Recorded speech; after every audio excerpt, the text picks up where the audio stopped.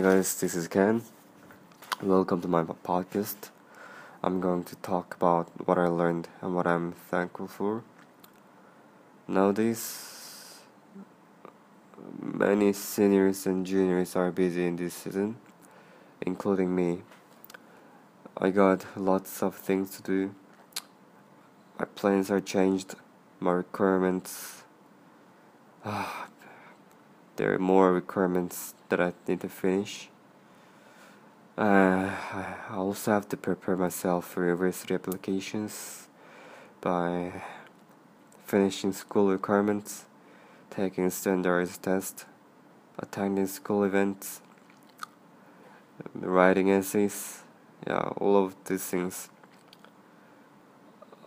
I was looking on Google, searching what I can be thankful for. I found a sentence which is I'm thankful that I have a good health. I would not be able to do or even plan to do all of these requirements if I was not healthy enough. I'm young, my body is still strong, good at endurance physically, mentally. I can do them. I can finish my plan. I can do what I want. I've been healthy since I was very young, a boy. I never knew that health can be something that I can appreciate.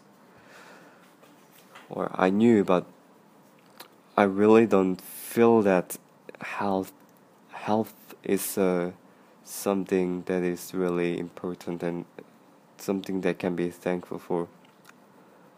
Yeah, I can, because I'm healthy. I can get nutritious food from food properly. I can sleep.